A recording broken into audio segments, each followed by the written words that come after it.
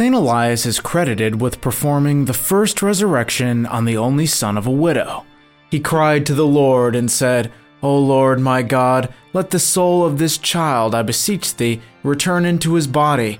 And the Lord heard the voice of Elias, and the soul of the child returned into him, and he revived. It's recorded in the New Testament that our Lord Jesus Christ raised Lazarus and the daughter of Jairus from the dead. But have you ever heard of St. John Bosco resurrecting anyone? The highlight of Don Bosco's life is what we will be covering in today's episode of The Miracles and Prophecies of St. John Bosco, a project of America Needs Fatima. I'm your host, Matthew Miller.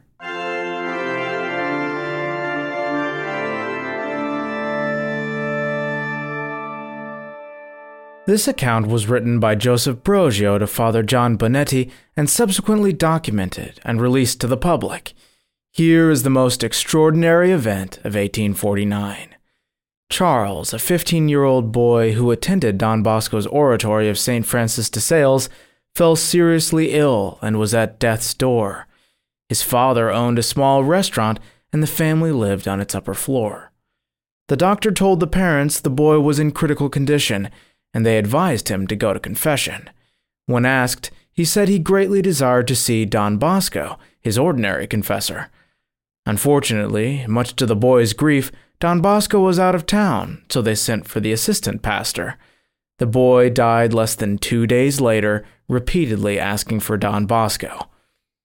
Soon after Don Bosco returned, he learned people had come several times looking for him. The boy, Charles, whom he knew so well, was on his deathbed and eagerly wanted to speak to him. Don Bosco hastened to the boy's house, and the waiter told him, "It's too late. He died 12 hours ago." Don Bosco smiled and replied, "Oh no, you think he's dead, but he's only sleeping." As the waiter stared at him with mocking disbelief, Don Bosco replied, "Do you want to bet a pint that he's not dead?" In the meantime, the boy's parents had come downstairs and, hearing his words, told him amid tears that poor Charles was dead indeed. "It can't be," Don Bosco replied. "Can I see him?" They immediately ushered him into the wake room. His mother and an aunt were praying at his bedside. As was the custom, the body was laid out for burial and enveloped in a sheet with a veil over his face. A lamp flickered next to the bed. Don Bosco drew near it, wondering, was his last confession well made?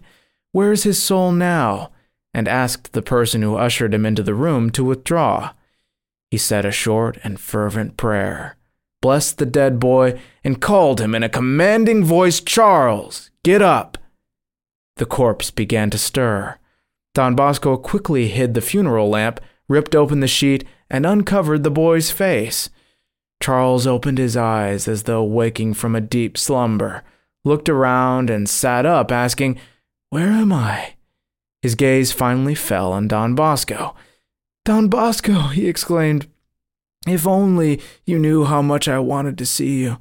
I sent for you so many times. I need you very badly. It is God who sent you. Am I glad you woke me up?" "Me too," Don Bosco replied. "Now tell me everything you want. I'm here for you." The boy continued, "Oh, Don Bosco, I should be in hell.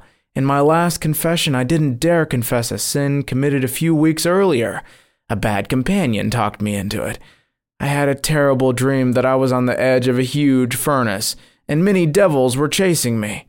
As they were about to push me over, a lady stepped between me and those ugly monsters, saying, 'Wait, he has not yet been judged.' I was terribly frightened. Then I heard you calling me and I woke up. Now I want to make my confession." His mother and aunt, who had been present all along, couldn't believe their eyes.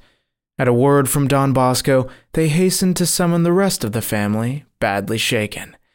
The poor young man had recovered from his fear of those demons long enough to begin his confession with every sign of true repentance.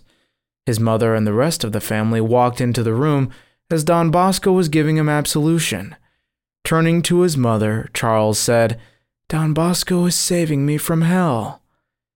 Charles was entirely lucid for a couple of hours, but his body remained cold, even though he could move, look around, and talk. Among other things, he repeatedly asked Don Bosco to tell the boys to always and sincerely confess all their sins. Don Bosco finally said, "You are now in the state of grace. Heaven stands open for you. Do you want to go there or stay here with us?" "I want to go to heaven," the boy replied. "Goodbye then.